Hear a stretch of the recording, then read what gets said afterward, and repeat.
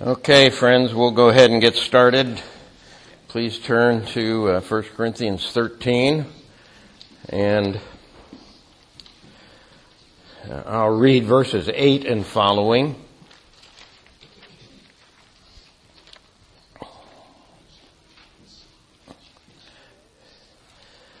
Love never ends. As for prophecies, they will pass away. As for tongues, they will cease. As for knowledge, it will pass away. For we know in part and we prophesy in part. But when the perfect comes, the partial will pass away. When I was a child, I spoke like a child. I thought like a child. I reasoned like a child. When I became a man, I gave up childish ways. For now we see in a mirror dimly, but then face to face. Now I know in part, then I shall know fully, even as I have been fully known. So now faith, hope, and love abide, these three, but the greatest of these is love.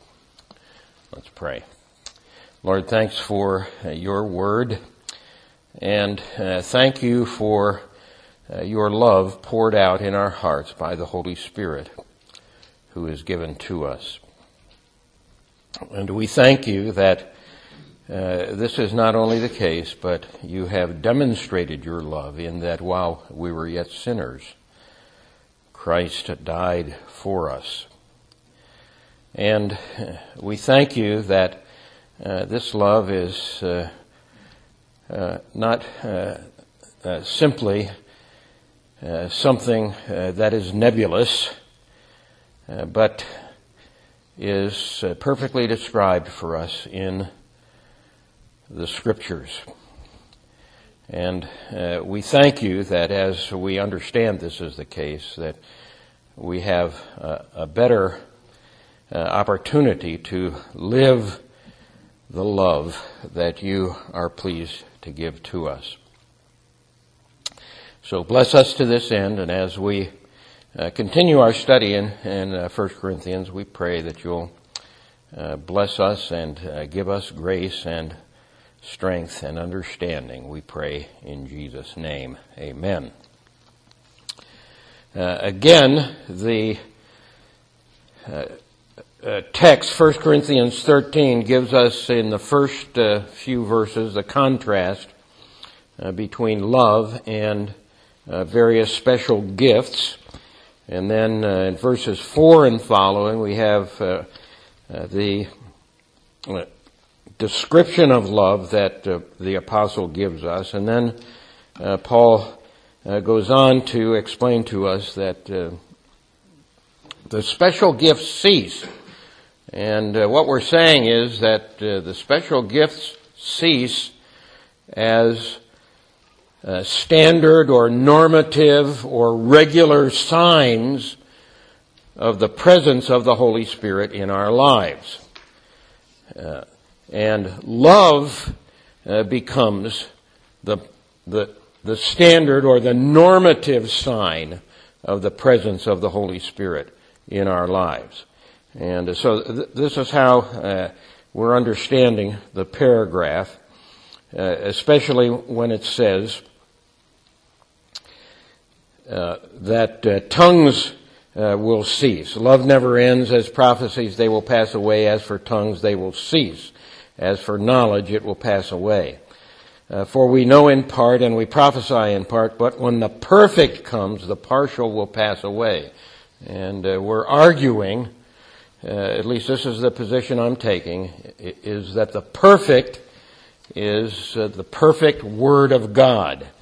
And when the perfect comes, that is when the canon is complete and when the canon is closed and we have the fullness of Scripture, then love becomes the normative sign, the regular, the standard sign for our judging the presence of the Holy Spirit in our own lives and in the lives of members of the congregation and the lives of others.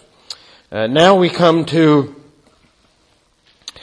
this text in verse 12. It's actually the latter part of verse 12. Verse 12 reads, "For now we see in a mirror dimly, but then face to face. Now I know in part, then I shall be known fully, even as I have been fully known."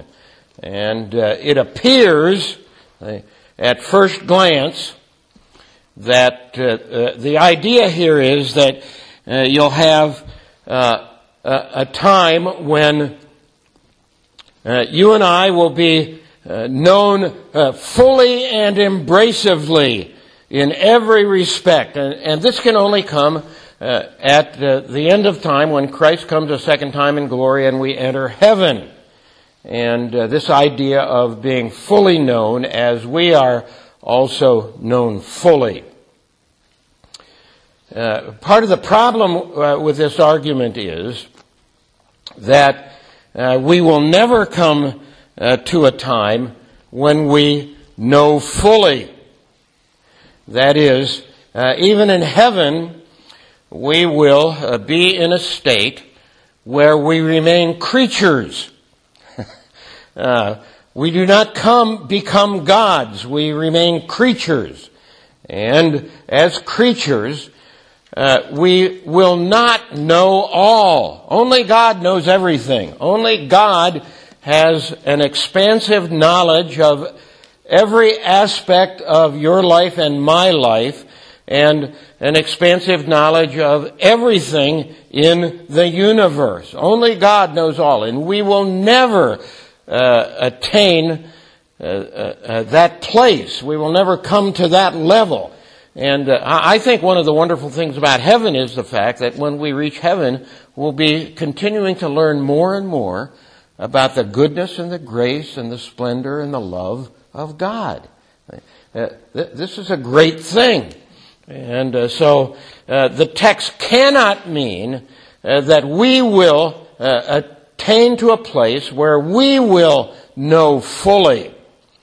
This is one of the aspects of what we're wrestling with. One of the aspects of the things that we're wrestling with. And so looking at the outline now, again, our basic premise is love is the normative sign of the presence of the Holy Spirit for this present age. Special gifts, prophecy, knowledge, and tongues have ceased to be the normative sign of the presence of the Spirit in our lives. Tongues ceased, as we've said, 1 Corinthians 13:8, as the normative sign when the perfect Scripture is complete, when the canon is closed, at the end of the apostolic age. Now, here I want to emphasize a point that our pastor has brought up a couple of times, which I think is important. And that is, some of us have had certain experiences. And I related the fact that at one point there was a voice that affirmed to me that I would go to seminary, and others have had similar types of experiences. And our pastor has rightly said that we ought not to be concerned if we have not had such experiences. And one of the reasons we should not be concerned about this is these experiences are not the test of whether or not we're in Christ. They're not the test of whether or not the love of God has been poured out in our hearts. These are not the test. The test is love in us, the kind of love in us that is described by the Apostle Paul. Love is patient, love is kind, etc., etc. And so we should understand that this is the case. Love is the preeminent sign of the presence of the Holy Spirit in our lives, not special experiences that we may or may not have had. Last week, after class, I also had this question. What about folks who appear to have great love but lack biblical understanding? And Part of the reason that a question like this comes up is that I think we forget, and I include myself in this, we forget the overall context in which our passage comes to us, where the Apostle Paul is speaking about spiritual things, and the passage, the context of the passage begins with chapter 12. Now concerning spiritual gifts, the English reads, and the original language can be translated, now concerning spiritual things or spiritual matters, brothers, I do not want you to be uninformed.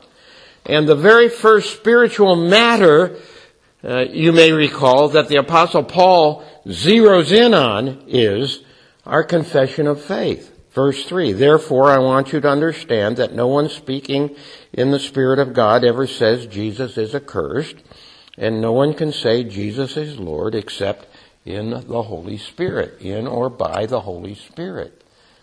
So the basic confession is that Jesus Christ is Lord, and to speak those words and really mean what you say, in other words, to speak those words from the heart, is a manifestation of the Spirit. This is really important, isn't it? And it's in this context of this confession of faith that we find 1 Corinthians 13. So the whole idea of love here is embraced by this confession of faith and a proper understanding of who Jesus Christ actually is and what He came to do for our benefit. And an understanding of this leads to a proper confession that Jesus Christ is Lord. And so it's in this context that we should understand this love. And so then we come to this question, getting the context. It seems to me that this is important. Getting the context. What do we say about people who appear to have great love but lack biblical understanding? I'll give you an example of this.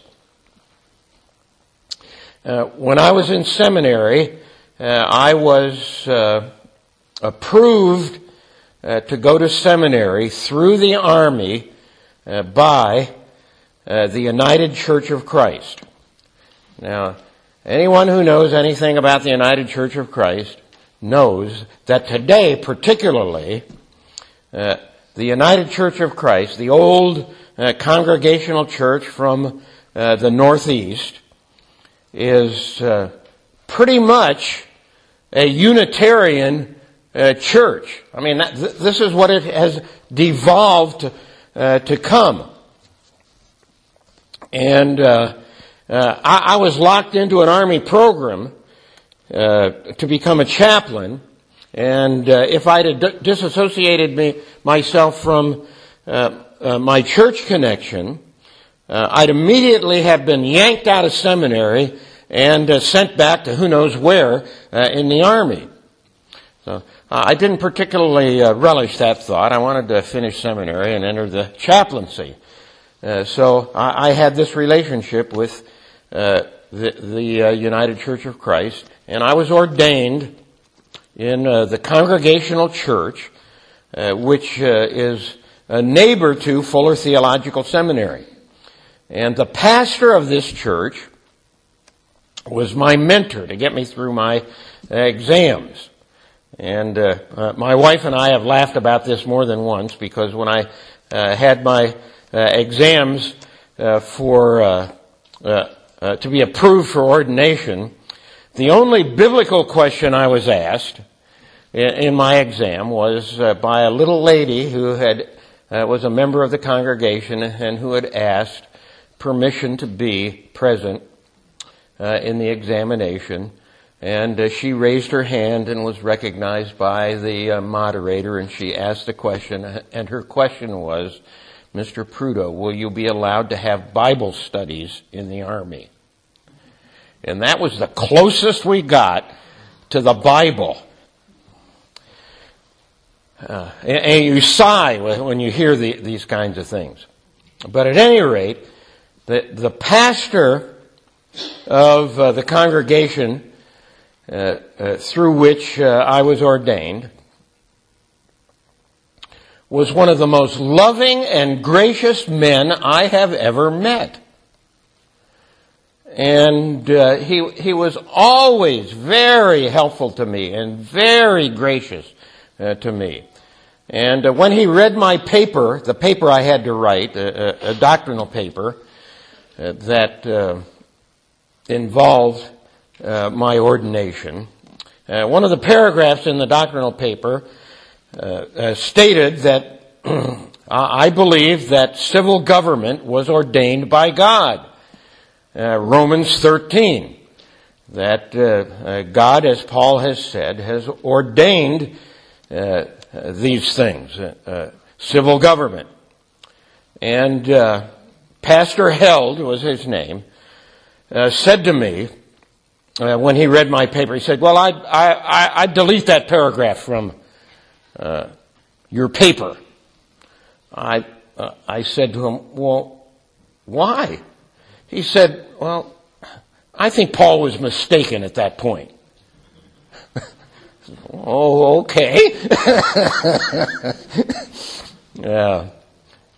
And so I thought about this many times over the years, and so you have to ask the question, was this fellow a Christian?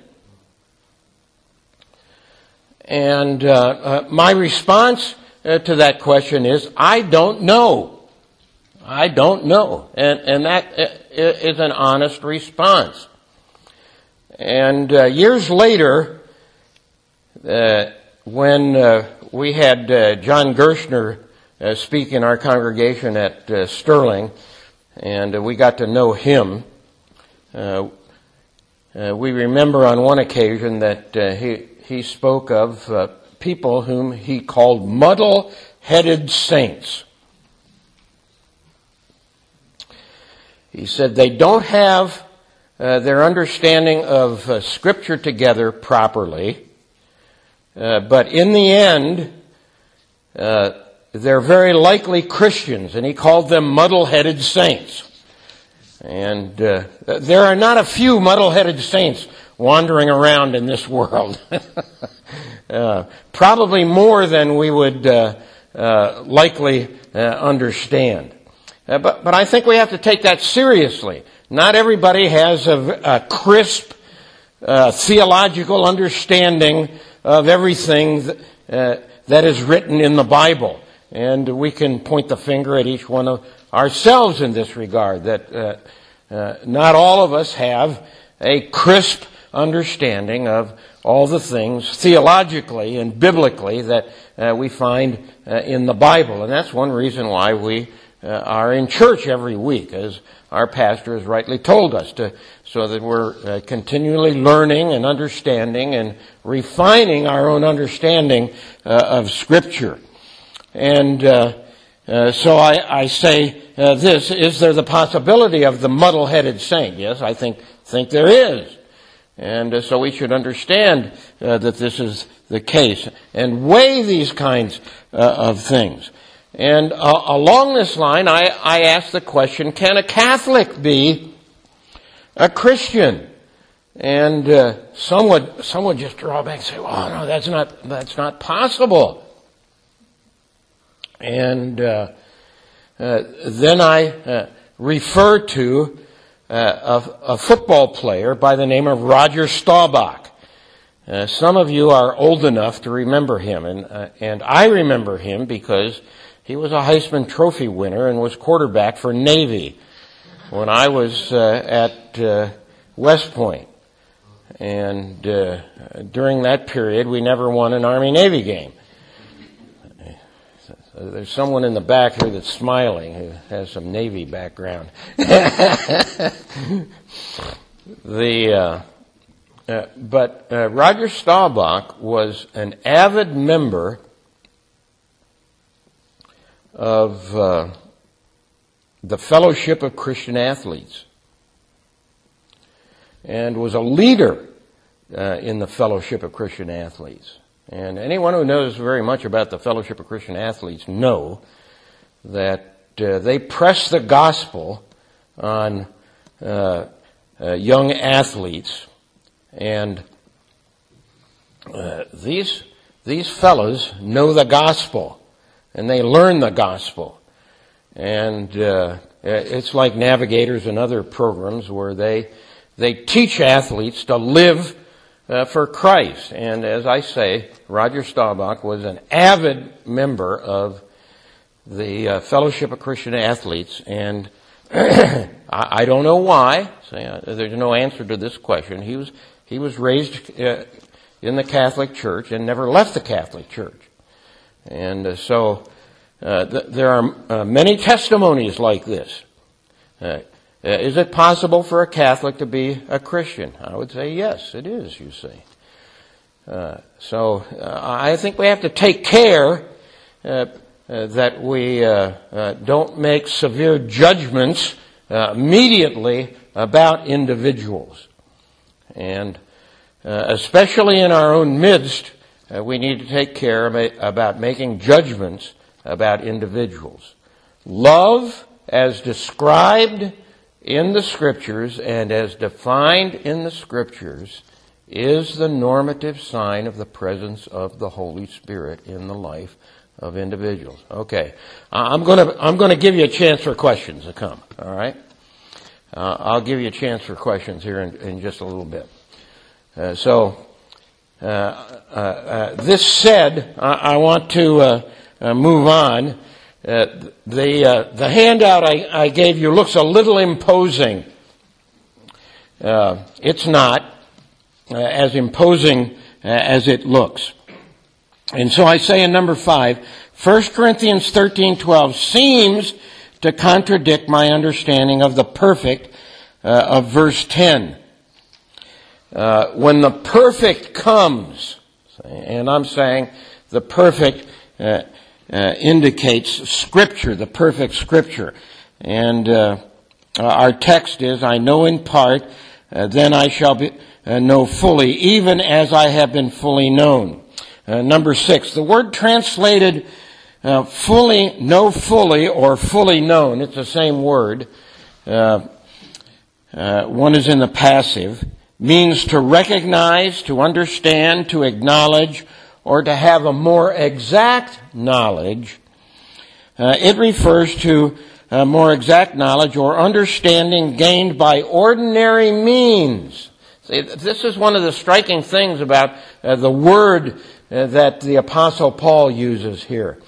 It's the word to know in Greek with a prefix.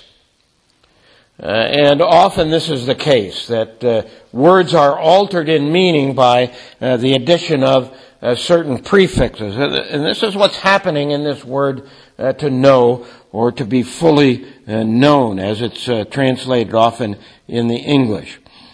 So verse 12 might be understood as follows.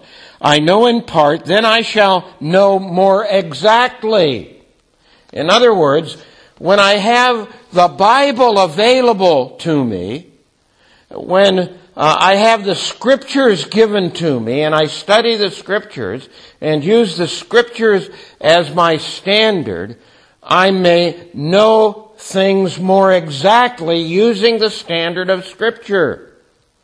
And this is part of the idea of love, that I understand what love is more exactly when I come to grips with how it's defined in Scripture and how it's described in Scripture and how it's exemplified in Scripture. And so we come back to this idea of Scripture. Now I know in part, then I shall know more exactly. Now, you might ask the question, what about the word know in the first part of the verse? I know in part. See, there's the word without the prefix. It's kind of interesting. Without the prefix which alters the meaning of the word a little bit. And so this is the idea. I know in part, then I shall know more exactly, even as I have been more exactly known. Okay? That part of what happens to us is, see, when we examine individual, I'll use this on the level of individuals being examined for communicant church membership in our circles. When individuals appear before the session, and if you're a member of the church, you've appeared before the session, as I have, and I've been on the other side, of course, of conducting the examination. But we're not capable of looking into a person's heart and asking the question and satisfying ourselves by our special vision. We're not privileged of looking into a person's heart and determining if they're born again. We have to use the criteria of Scripture. Do they make what we call a credible profession of faith, a believable profession of faith? And we use the standard of the Bible to determine whether or not this profession of faith is credible or believable, you see. We have to have a standard, and the standard comes out of the Bible. And this is important for us to understand. And so we are known more exactly. It seems to me that's the kind of thing that's being spoken of here. And so we're back to Scripture. Now, I've given you in the handout a long list of scriptures. Okay, so I want you to go through these with me, and I've purposely given them to you on a handout. And if you don't have a handout, it might be good for you to have one so you can look at it. But at any rate, a study of our Word will validate this understanding. And first of all, I go through 1 Corinthians and look up this same word that Paul uses in 1 Corinthians 13 in other contexts. 1 Corinthians 14:37. If anyone is a prophet or a spiritual, let him recognize the things which I write to you are the Lord's command. Okay? To me, it's quite striking that immediately what Paul is speaking about here are things that Paul has written, and that we're to recognize things that Paul has written. Now, there's some spiritual discernment here. I wouldn't deny that, but the tie is to what Paul has written. Here, the word is translated "recognize." And the interesting point is that Paul wants the Corinthians to recognize certain things from what he has written. He wants them to recognize the Lord's commandment. The word Paul uses means to have a more exact knowledge. See, this is the idea. It does not refer to full or comprehensive knowledge. The word is often translated recognize, and in this case it is used with reference to knowledge possessed in this world. And I make this point because sometimes the idea is, well, you don't have this full knowledge until we are translated from this world into heaven, where you know fully. Well, I've already said you're not going to come to the place where, even in heaven, where you're going to know fully. You're going to know things more exactly. I think this is true. And you're going to continue to learn. You see. 1 Corinthians 16:18. For they have refreshed my spirit and yours, therefore acknowledge such men. There's the word acknowledge. The word translated acknowledge is our word. Here the Corinthians are to recognize the labors of Stephanas, Fortunatus, and Achaeus as fruitful. These men are to be acknowledged through subjection to them.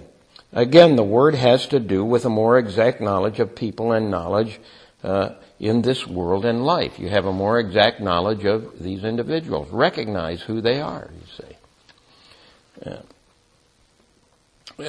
Number 3, 2 Corinthians 1:13. For I write nothing else to you than what you read and understand. There's the word. And I hope you will understand until the end. The word understand is our word.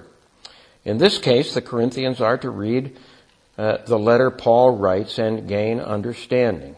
They are to gain a more exact knowledge of the various subject he addresses. Once again, we have earthly knowledge, gathered by ordinary means, I would add, rather than heavenly knowledge. 2 Corinthians 6:9, as unknown yet well known, as dying yet behold we live, as punished yet not put to death. Paul was, quote, well known. Although he was not fully known by his enemies, I'm making the distinction here, he was not fully known by his enemies. They recognized him, and as a result, they despised him and fought him. He was known very well. That is, known exactly. Here is the exact knowledge exercised by enemies of the cross. It is not knowledge received only in heaven. 2 Corinthians 13:5. Test yourselves to see if you are in the faith. Examine yourselves. Do you not recognize this about yourselves, that Jesus Christ is in you, unless indeed you fail the test? Again, our word is translated recognized. Believers in this life are to put themselves to the test. Their lives are to reflect the love of God. Specific outward manifestations are to be present. They stem from the life of Christ residing in them. Because of the criterion set forth by the Apostle Paul and by the Apostle John, believers should recognize or have a more exact knowledge about themselves.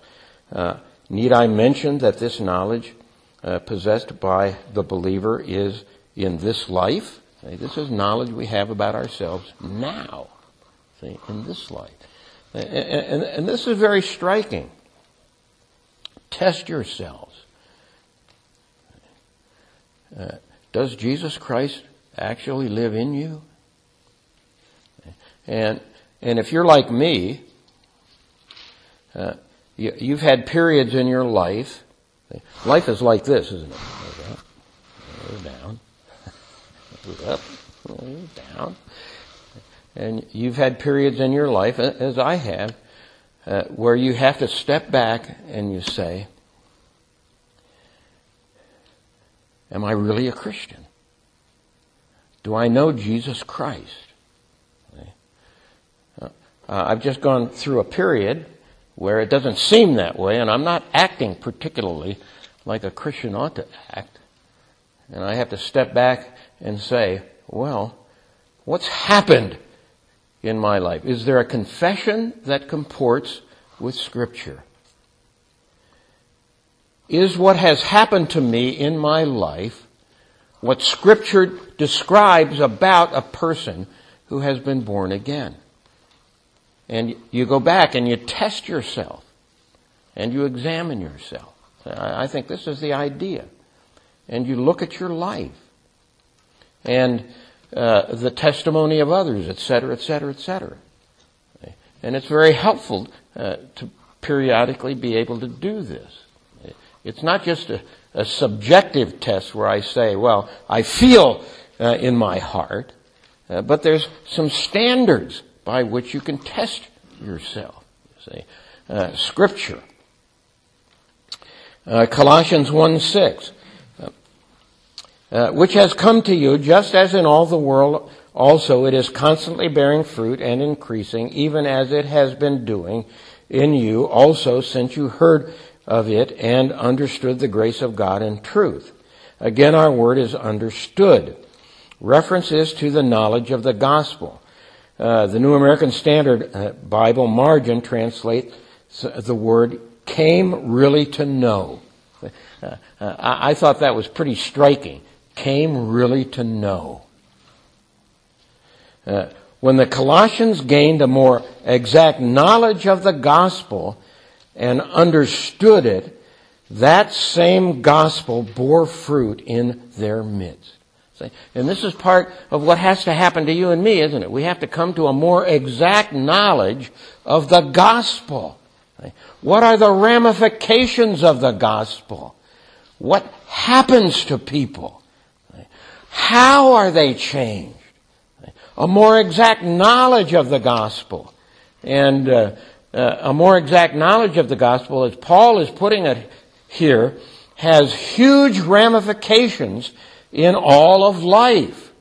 And this is how we should gather it. 1 Timothy 4:3. Men who forbid marriage and advocate abstaining from foods which God created to be gratefully shared in by those who believe and know the truth. We are to know the truth. We are to have an exact knowledge of the truth. This is not comprehensive knowledge, but it is correct knowledge. It is knowledge we are to possess now. It reminds me of a statement our pastor made with regard, I think it was with regard to Sinclair Ferguson, whose testimony was, part of my problem in preaching is I don't know the Bible well enough. I don't have a comprehensive knowledge of the Bible. Well, you're going to say, well, Sinclair Ferguson says I don't know the Bible well enough. That puts me in my place, you see. We have to have a more exact knowledge of these things. And this is what this word is getting at. And it does not wait until heaven. This is part of the dynamic in the text. So I say at the bottom of the page, what we have learned so far, allow me to suggest, given what we have learned so far, allow me to suggest a couple alternative translations to 1 Corinthians 13:12. And I've already given these to you, but again, then I shall know exactly, just as I have been exactly known. Or perhaps, then I shall recognize others, just as I have been recognized by others or by Scripture. And I ask the question now, have I taken too much liberty with the text? I want to put myself to the test here. And I don't think so. Paul's use of the word with which we are concerned in other passage leads us to the suggested translations. Furthermore, if the suggested translations are accurate, 1 Corinthians 13:12 does not refer to knowledge in heaven. And we have another confirmation of the interpretation I am suggesting. Okay?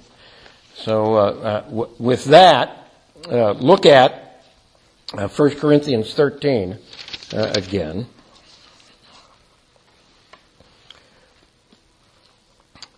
Verse 8 and following. Love never ends. As for prophecies, they will pass away. As for tongues, they will cease. As for knowledge, it will pass away. For we know in part, and we prophesy in part. But when the perfect comes, that is, when the perfect Word of God is given to us, the complete canon, the completion of Scripture, the partial will pass away. When I was a child, I spoke like a child, I thought like a child, I reasoned like a child. When I became a man, I gave up childish ways. And in interpreting this portion of the text, I use the example of how Paul deals with ancient Israel. That ancient Israel was a child, and the law was meant to mentor the child Israel and bring the child Israel to Christ. And when the child Israel was brought to Christ, the childish ways of the past, so putting it this way, of the Old Testament ceremonies were no longer needed. This is part of the dynamic of Scripture.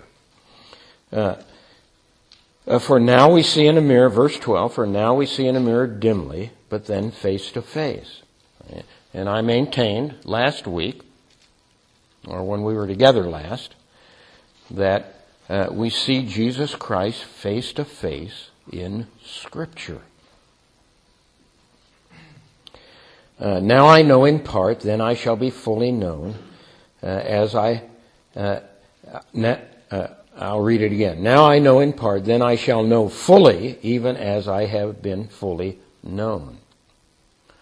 Or I will know more exactly, even as I have been more exactly known. And I would say this is a reference again to Scripture, you see, to the Bible, and how we interface with Scripture. And we'll get to then, so now faith, hope, and love abide, these three, but the greatest of these is love. And so I'm arguing through this word study that we can properly understand what the Apostle Paul is saying here to the perfection, as a reference to the perfection of Scripture, of knowing things more exactly and being known more exactly as we interface with Scripture. Now it's striking, isn't it? Because this has been your experience sitting in the congregation, as well as it has been my experience sitting in the congregation. That whether it's this congregation or another, during the reading of the Scriptures or in the preaching of the Word, all of a sudden the arrow comes and zap right in the heart. And you're saying to yourself, how did you know that about me, Pastor? Right? And it's not that Pastor Ferris or Pastor Prudo or some other pastor knows this about you. It's that the Word of God penetrates to the depths of our being and reveals the secrets of our hearts. Right? This is what the Bible tells us. And we are known more exactly by the Word of God. And it often staggers us when this is the case.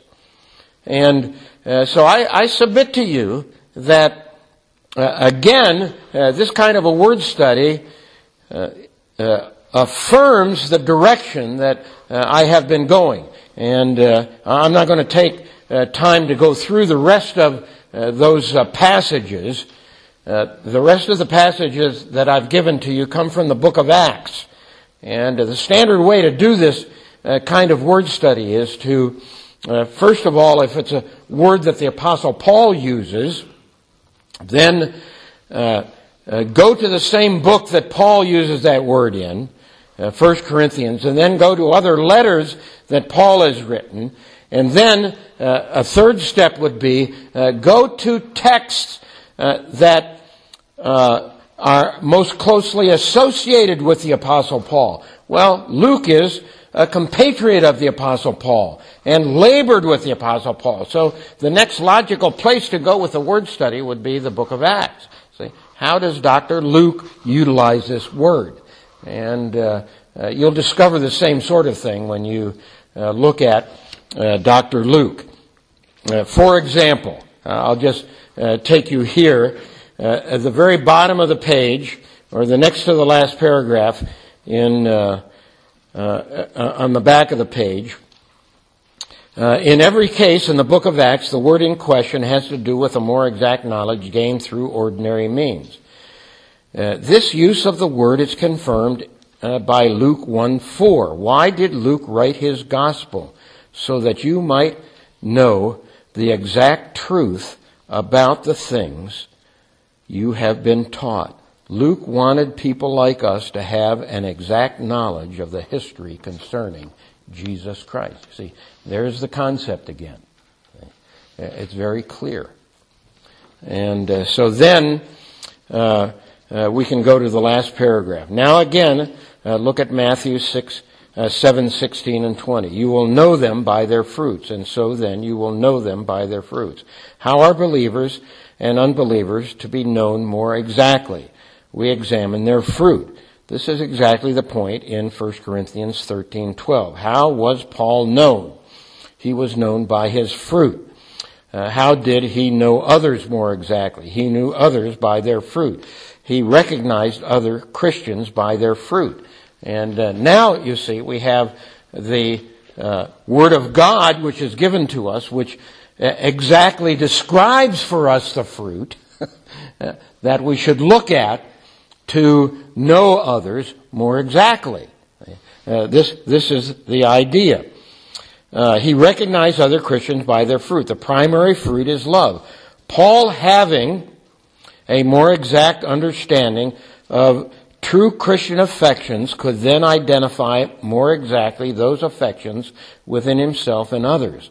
When we have a more exact understanding of love through the perfect Word of God, we can recognize the fullness of the Spirit. We can grasp true Christian affections more thoroughly. We can know just as we are known. We can recognize just as we are recognized. The proposed interpretation of 1 Corinthians 13:12 is therefore justified. See, that would be my conclusion. And so, love again is the preeminent evidence of the presence of the Holy Spirit. Love as described and defined in Scripture for you and for me. And to understand this, to me, is not only helpful, but it's quite powerful as we interact with one another. Okay, I promised a time for questions. Okay, let's have a word of prayer. Lord, thank you. We are all feeble in our understanding of the life into which you have been pleased to place us. We lack an adequate understanding of your word. And so we wrestle with these matters. And we desire to be right with you and have a right understanding of Scripture. And we do pray that we would be individuals who love one another, that we would be individuals who care for one another, and that love would be made manifest. And in this way, we would be known and more exactly known by others. We pray that this would be a testimony for our own lives and for our congregation. So bless us to this end, we pray, and as we in the next couple of weeks pursue these matters more fully, we pray that you'd be pleased to bless and strengthen us. We ask in Jesus' name. Amen.